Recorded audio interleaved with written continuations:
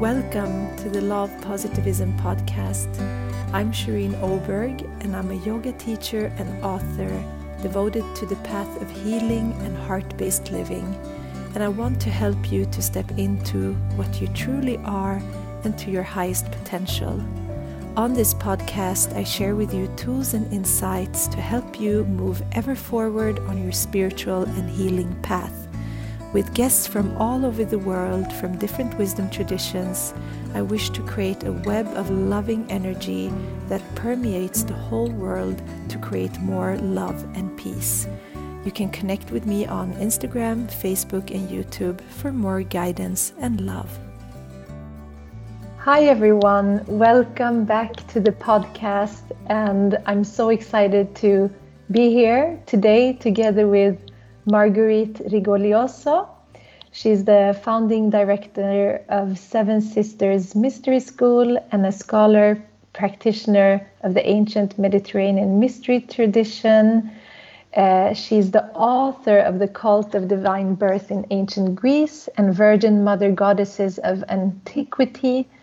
And she's the foremost authority on the history of virgin birth and the author of the bold new book, The Mystery Tradition of Miraculous Conception, Mary and the Lineage of Virgin Births. She has taught many graduate and undergraduate courses in the US and the UK, and in 2012 founded her own Seven Sisters Mystery School, through which she has been teaching about the sacred feminine and mentoring clients on the evolutionary spiritual path. She's also the author of Virgin Mother Goddesses of Antiquity and the Cult of Divine Birth in Ancient Greece. Marguerite, I'm so happy and excited to talk to you today. Thank you so much for being here. Thank you. Thank you for having me, Shireen. I'm just so amazed by your work. As I told you before, I've been listening to all the talks that you've done and all the interviews that you've done, and I feel like something is really awakening in me when I listen to you. So I would love for you for those that might have not heard your other talks on any other show, if you want to just tell us a little bit about your path and journey to where you are right now. Right. Yes. So it's been a long road, a decades-long road. And, some highlights along the way include having had an awakening to the goddess back when I was in my 30s. Through studies that I was doing, and then trips to ancient Greece, and a women's spirituality program that I participated in the Boston area. Then I went to the California Institute of Integral Studies and got my master's and PhD, basically in women's spirituality.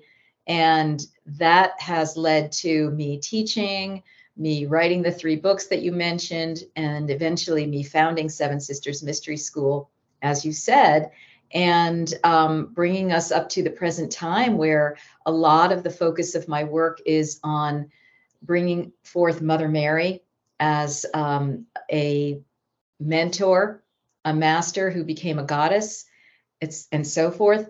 And then most recently, I'm talking about and teaching about Guinevere and Arthur and sort of the hidden history. And I have an upcoming class on June 15, 2022 for anybody who's listening. And of course, that will be in replay indefinitely. So those are just a few of the little highlights, because otherwise we would definitely be here for hours.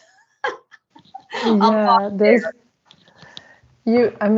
I listen to different talks with you, I pick up some of the pieces here and there. There's such a long journey with this, and you've talked about like all the academic work that you've done and all of that part, and then your journeys and also just working with everything from channeling to like really studying something. And to me, I feel that your work right now is so important because you are bringing forward our Divine Mother, which is like everything.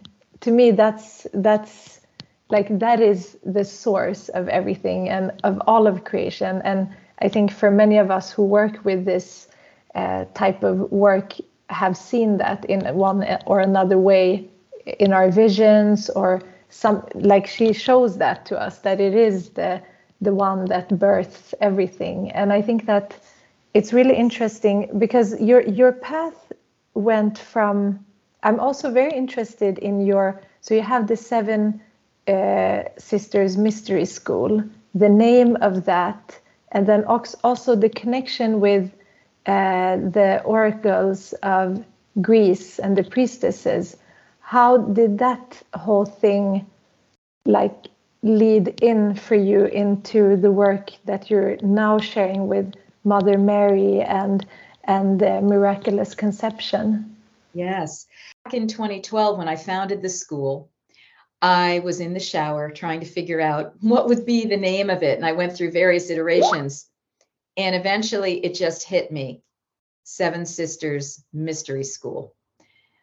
Because Seven Sisters references the Pleiades as the seven starry mothers of the Pleiades constellation, if you will, or asterism.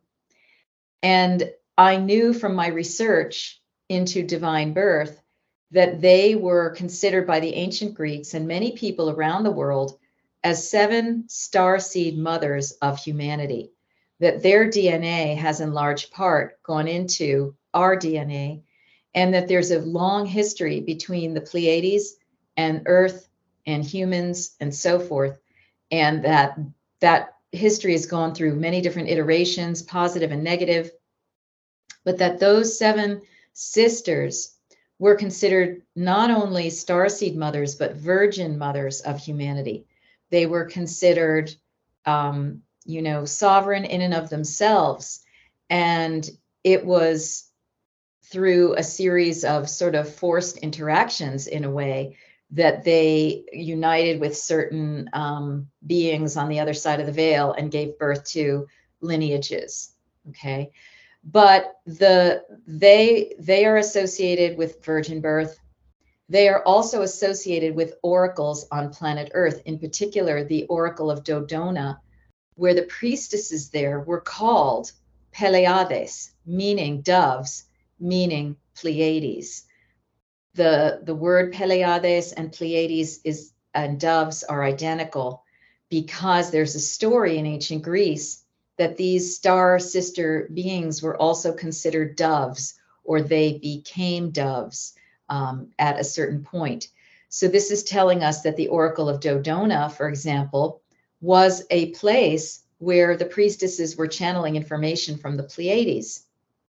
And then, of course, there's the more famous Oracle of Delphi, which has a kind of a different lineage in terms of who the priestesses were channeling.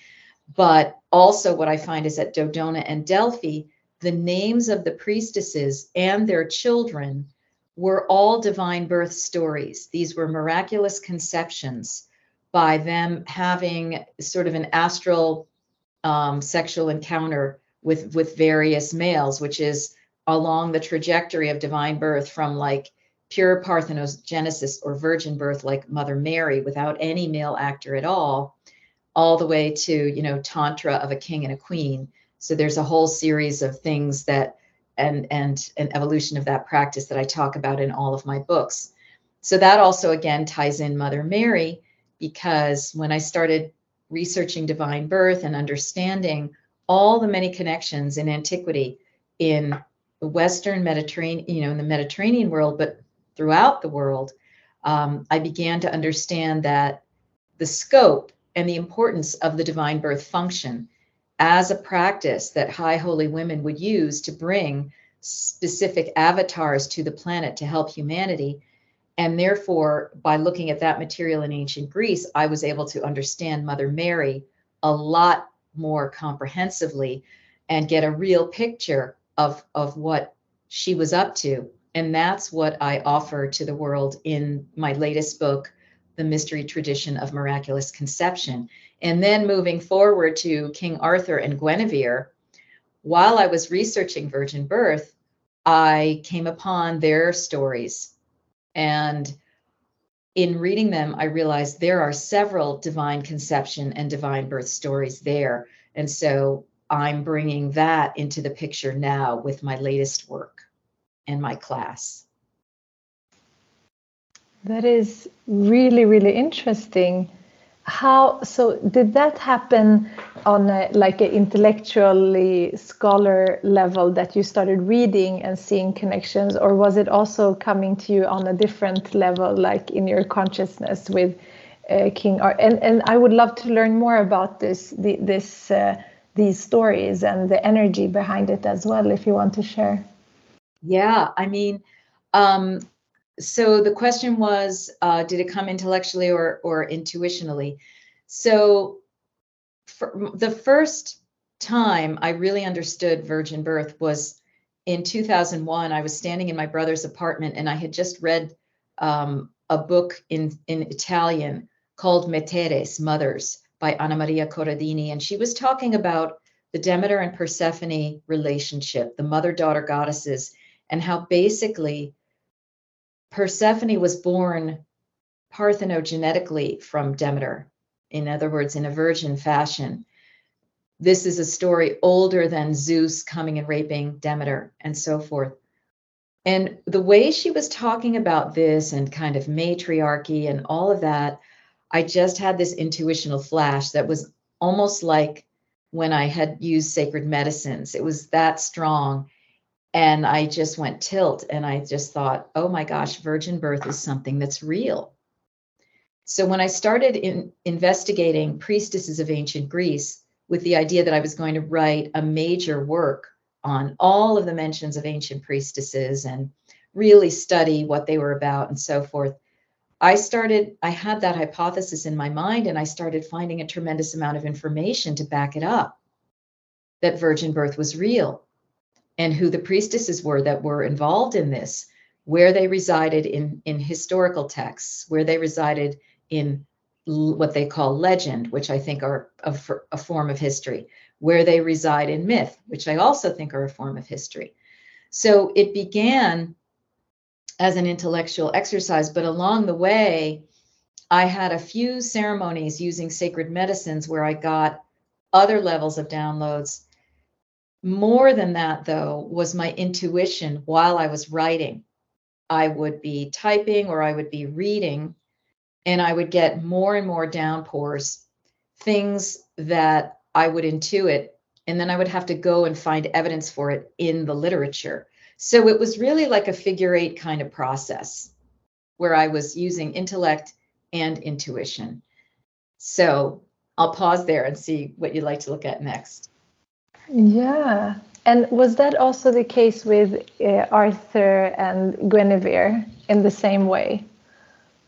So with Arthur and Guinevere, I had always been somewhat aware of their story, and it always resonated with me because it's in Western culture, right?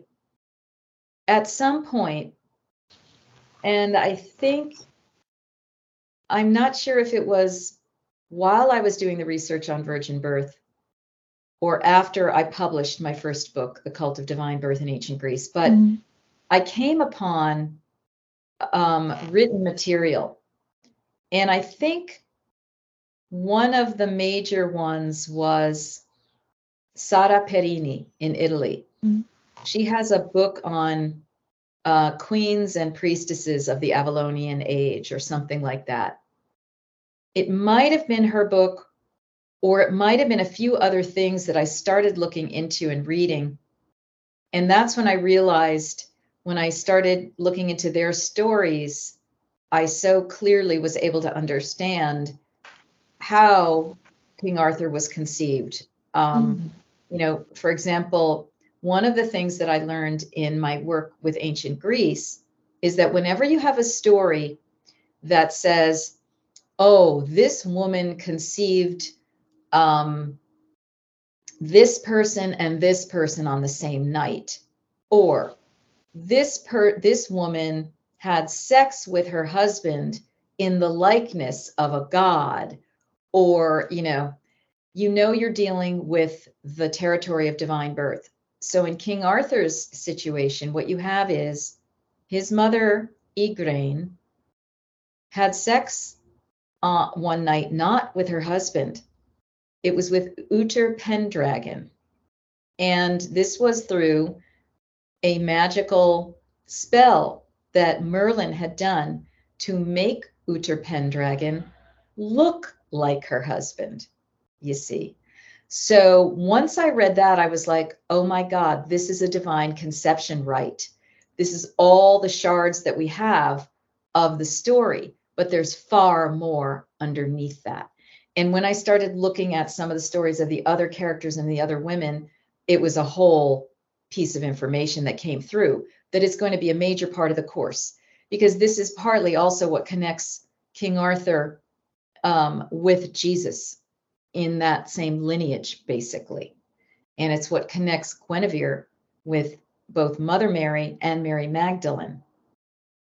So there's a lot more to it. I'm just giving little teases of what we're going to be talking about in that course, but it's giving you examples of how I'm able to extrapolate from the research I've done into it. And it's almost like, when you develop yourself intuitively, which I have done, and I did go to psychic training school from, I would say, 2009, 9, 10, 11, 12, 13, for several years, maybe 3 years at least.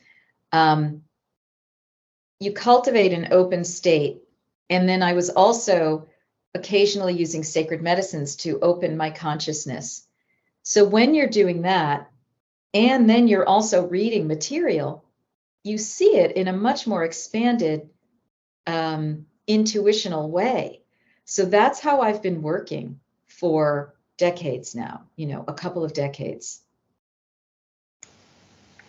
Yeah, that's amazing. And I just love the way so there's so many connections that you're making that is also new. Like this is like new things that you're bringing out, or maybe has been known, but not maybe like this big, right? Because yeah. I was actually, so there's two interesting things. It must have been like a month or two ago, I was on the Hay House app, and I saw this book about Anna, the grandmother of Jesus. Yes. It's the channeled one that you've been speaking about. And I actually started listening to this. So somehow it's all connected. We're like connecting together through these. I didn't even realize that you would speak about that. And then in the book, and in your talks, you talk about, so what I love is that now we have moved into like even further forward in the timeline from when you speak. I'm just looking in the book. So you start to speak about the goddess that I'm working with, Inanna or Ishtar, and how I would love for you to explain. Maybe a lot of people are not aware of the connections moving forward in this line from goddess Inanna, and then all the way up, and now we're all the way up to Guinevere and King Arthur. It's so amazing. Can you share that as well? Yeah. Well, what you start seeing with the goddess Inanna, the Sumerian goddess, meaning ancient Iraq, right? Ancient Mesopotamia. There were priestesses of Inanna who engaged in sacred marriage rites with priest kings. And there's not a lot of literature to look at, but there is some. And there's a really wonderful anthology called Sacred Marriage or Sacred Marriages. It's an anthology. I'm not recalling. I could go, it's right over there. The authors are right over there, but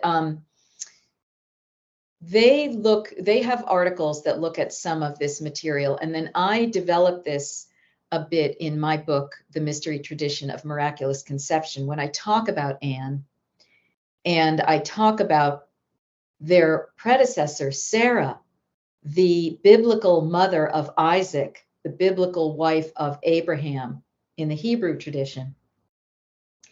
And by looking at that ancient material of priestesshoods of Inanna, the Naditu priestesses, the En priestesses, these are some of the names of them, the titles that they were given, I'm able to understand them in the context of divine birth priestesshoods and what they were doing, and how Anne's predecessor, Sarah, going back at least to 3000 BC, perhaps, was probably an En or Naditu priestess. And I go through all the evidence that Savina Tubal has written in her book, Sarah the Priestess. I analyze that and I add my own information to it to show that I believe that Sarah was a divine birth priestess, and that the context was these En, Naditu, and Luchor priestesses, okay, all associated with Inanna through the ancient mythography and through the ancient imagery. So priestesses of Inanna seem to have been engaged in some kind of divine conception or divine birth or divine, let's say, sacred marriage ritual. Now, one thing that ends up happening is scholars will deny that this was ever about creating a child. Makes no sense at all why they would do that, but this is part of what academia does, to put veils over things. I mean, when I trace it back, sacred marriage rites were always intended for a divine conception of a divine child. So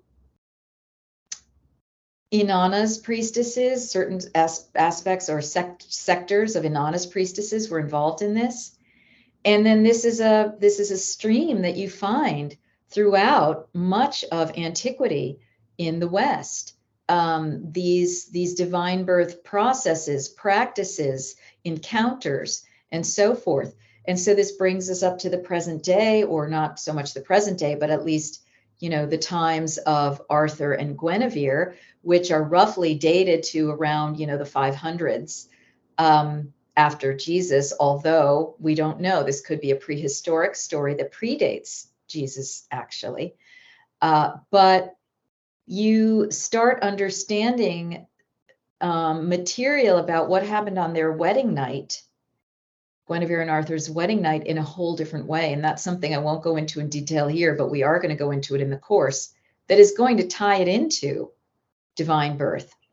And then that also brings us forward into the royal lineages of the British Isles and perhaps worldwide that continued on. And what were their rites? What were their practices? What were their conceptions all about?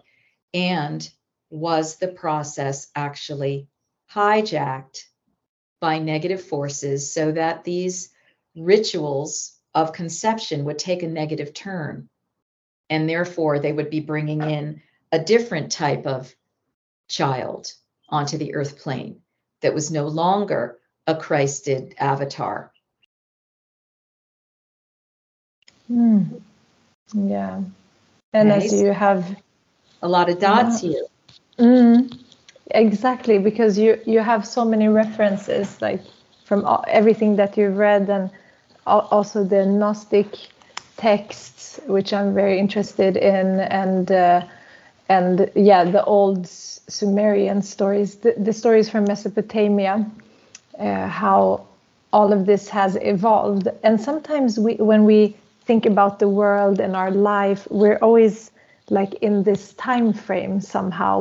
We are so narrow when we're just looking in the now, but we have such a long history, and even so long that we cannot even think about it. But we have so much old texts written, and everything is so clear, but no one wants to see the truth, and everyone is just like bound into this worldly way of living, and then things that are so miraculous and divine, just as conception, becomes very normalized and taken for granted. And we have forgotten so many, like you say, also rituals and practices. And we can see that where we are today is so much linked to what started happening maybe 5,000 years ago in our history. It's so clear that something shifted. So I think that's very interesting. That is very interesting. Something did shift. And I have studied the work of Marija Gimbutas, the Lithuanian archaeologist who looked at old Europe, and she sees those very marks that about 5,000 years ago, you see a change in the iconography, and it goes from goddess venerating and female oriented and harmonious depictions to warring.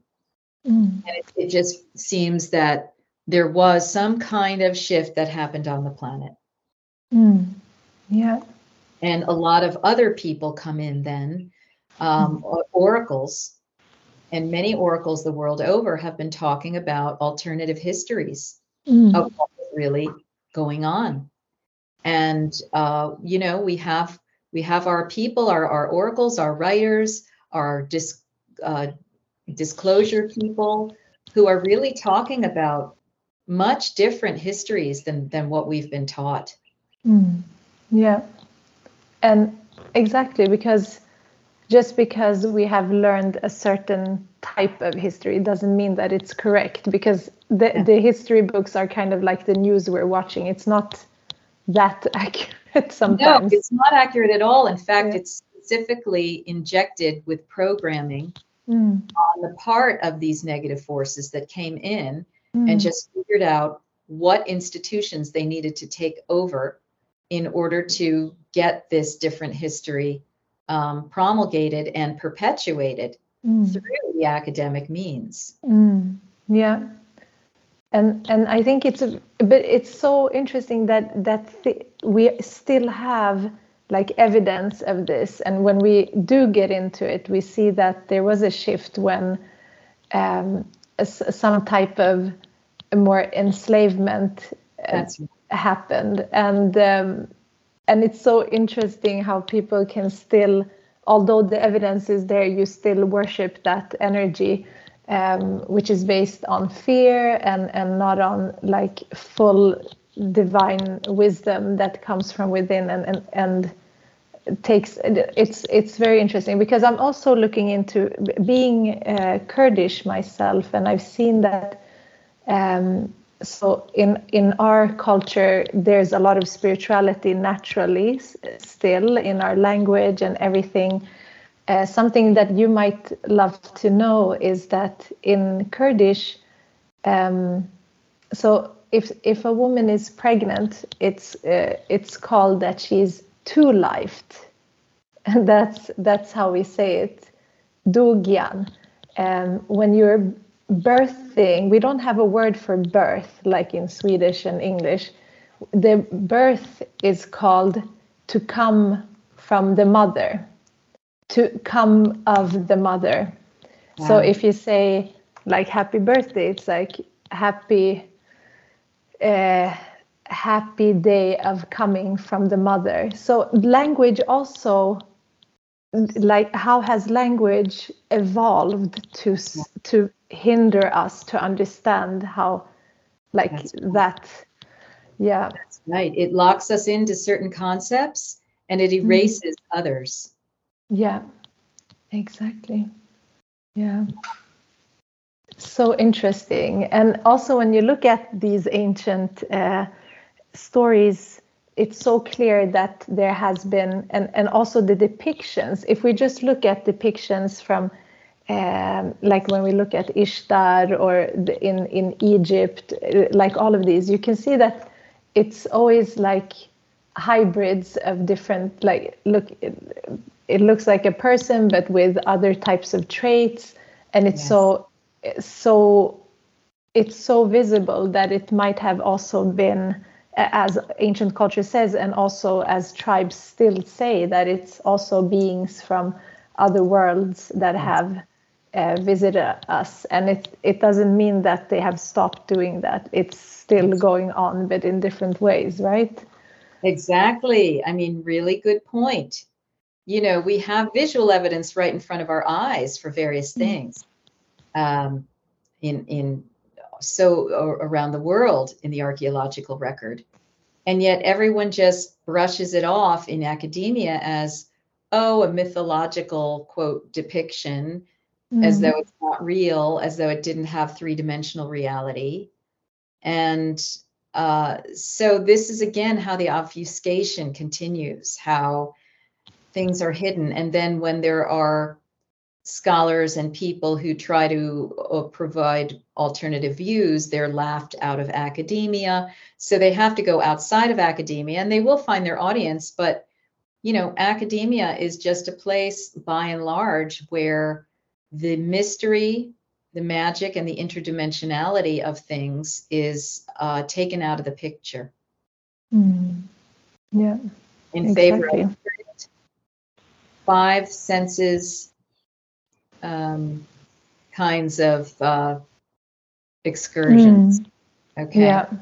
And three-dimensional adherence to three dimensions. That's the norm. We have created norms around so many things, and that's also a large part of the Western world is definitely under that.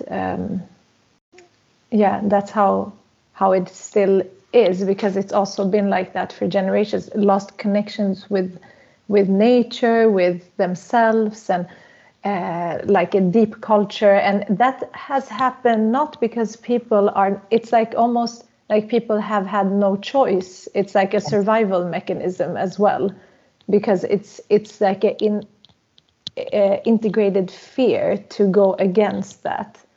Yes, and also because everybody is controlled through the money magic system, what Michael Tellinger calls the Babylonian money magic system.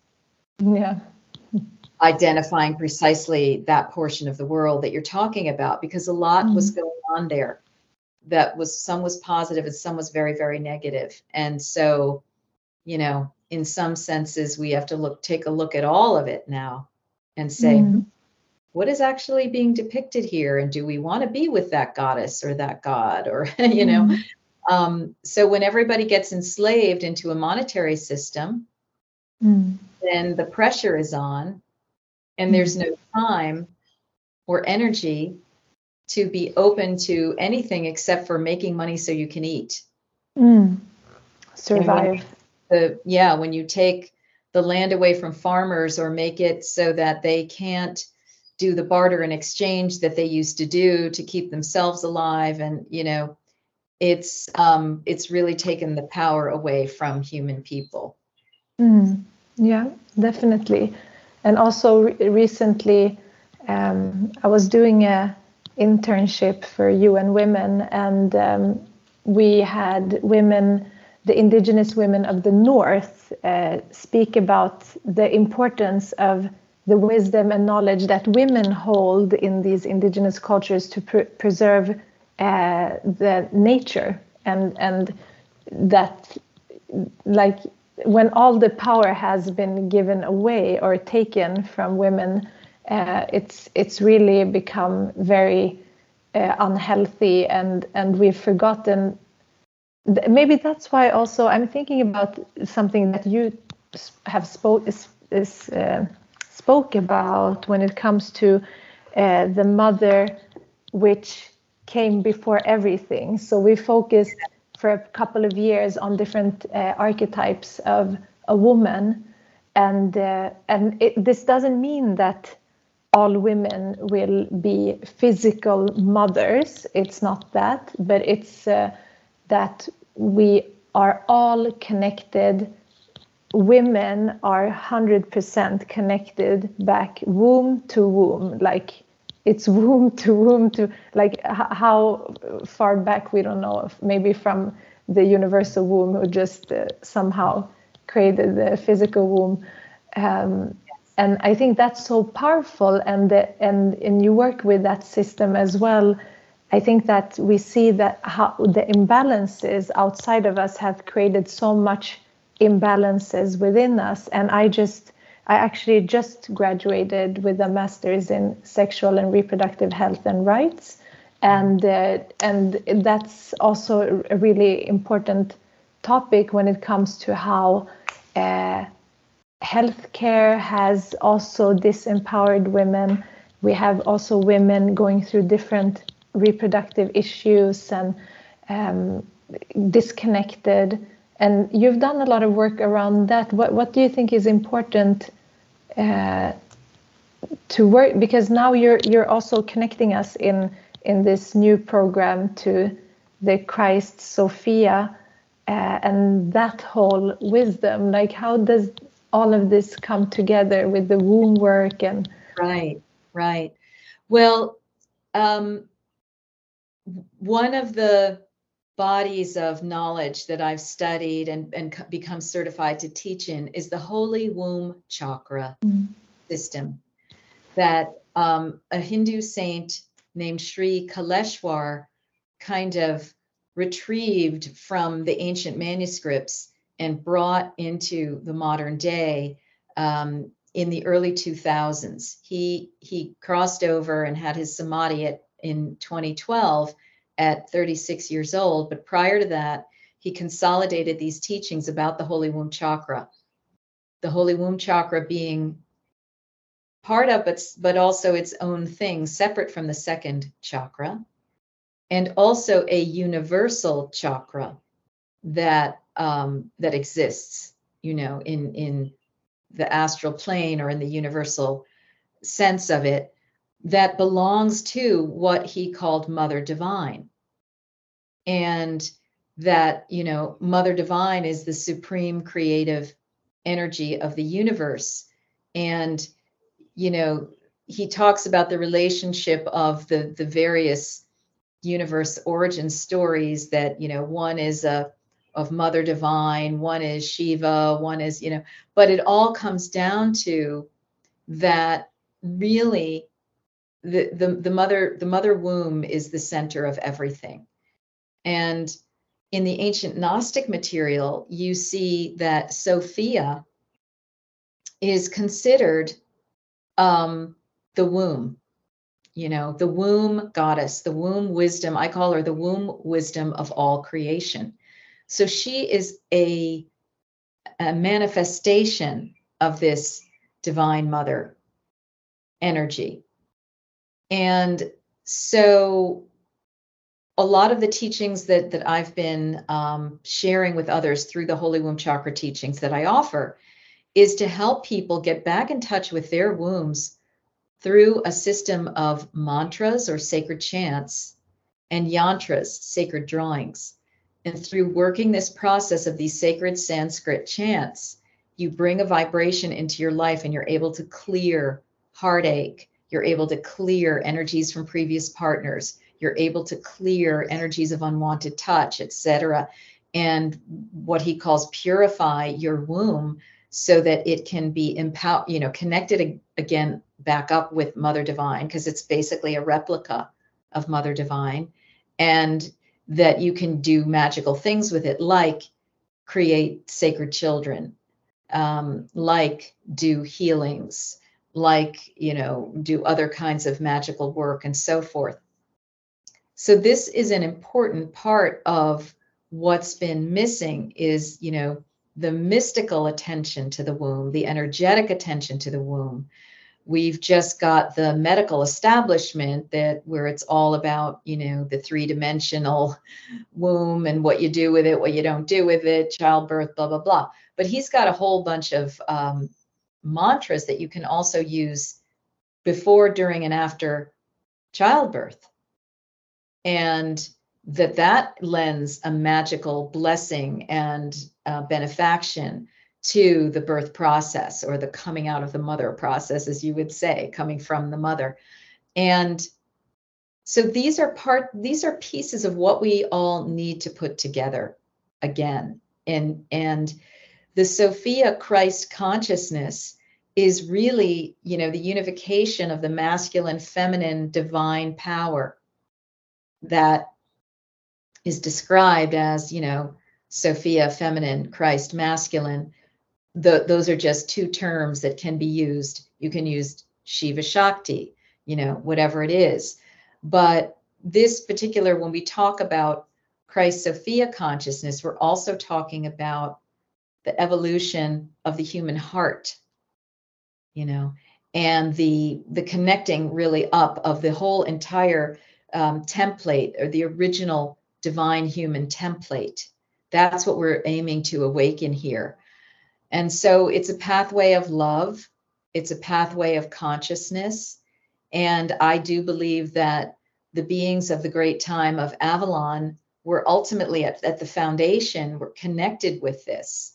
And that this is what we are needing to connect back up with again. So we are resurrecting these energies in their clear way for the now time, the critical now time, where so much negativity is going on, so much attempting to control humanity. We really all have to become very conscious now. And that's why I'm teaching about Guinevere and Arthur now, and how they connect with Mary, Jesus, and the Magdalene. That's amazing. And when will the course start? It begins live June 15th, 2022. And we have 4 live classes, 4 Wednesdays in a row. And it will be available in replay for anyone who can't see it live, and for anybody who's listening or watching after that window has been completed in July. It will remain on the Seven Sisters Mystery School site as an on-demand course. And you just go to 7, SEVEN, sisters, plural, mysteryschool.com. And you can always find it under the drop-down menu for online courses. I will link to that in the show notes for everyone. And what else are you offering that is, I know, but you can tell the listeners. Oh, I mean, my goodness. The other thing that we have going on live is the monthly Mother Mary Love and Empowerment Circle. And that's a very profound experience and process. The 3rd Thursday of every month, we join together on Zoom. And that has been going deeper and broader, where I bring in the energies of Mother Mary and do a transmission that is a journey or meditation or process with her that she's bringing us. Each month I do a different theme, and that's followed by some group sharing, and then an oracle by me in answer to other people's questions that's inspired by Mother Mary. So that's a wonderful thing for a very low subscription price. People are interested in that. You can also find that on the either online courses, or it's on the homepage now of Seven Sisters Mystery School. So those are the 2 live things right now. Of course, I offer private one-on-one sessions, and we have a bundled package of courses called Mastering Mary's Holy Womb Mysteries program. So that consolidates the Holy Womb chakra teachings I was talking about, a deep course on the Mother Mary mystery teachings, and some other things on divine birth and the womb of creation. And then that has a live 3 times a year component that I offer, which is coming up in July, actually. End of July, that live call will be coming up with that package. And I will shortly be starting to offer a mentoring program along with that, so that people can really come in and integrate the material and be a little bit guided in a way that makes sense for them. So those are just some of the things. There are other things, but those are the headlines of what we're offering. That's amazing. Everything sounds so wonderful, and we will have all the links in the show notes here if you're interested, anyone who's listening. I can highly recommend Marguerite. She's so, I mean, you have a mix of everything when it comes to knowledge and wisdom, intuitive, but also you have the facts. And I love the book that I'm reading right now as well. And I'm looking forward to reading everything else that you've written. But Mary and these miraculous conception and the lineage of virgin birth is so interesting. And I think it's really expanding our consciousness. So I really want to thank you for your work and your energy and everything that you're doing in the world. It's so important. And I'm really grateful that I have connected with you. Oh, yes, you're welcome. And thank you, Shireen, for, this has been, several decades being woven together of my explorations on many dimensions, as well as my 10 years of directing Seven Sisters Mystery School. It's 10 years now, 2022. So, there's a lot of threads that are now being woven together in an ever more intriguing tapestry, shall we say. Yeah. Thank you so much. I really appreciate you today, and everyone who wants to check out Marguerite's website and all the programs. You have the links, and connect with us if you have any questions after this on Facebook or Instagram or email. And thank you so much, Marguerite, again. Yes, thank you. Thank you. Bye for now. Bye.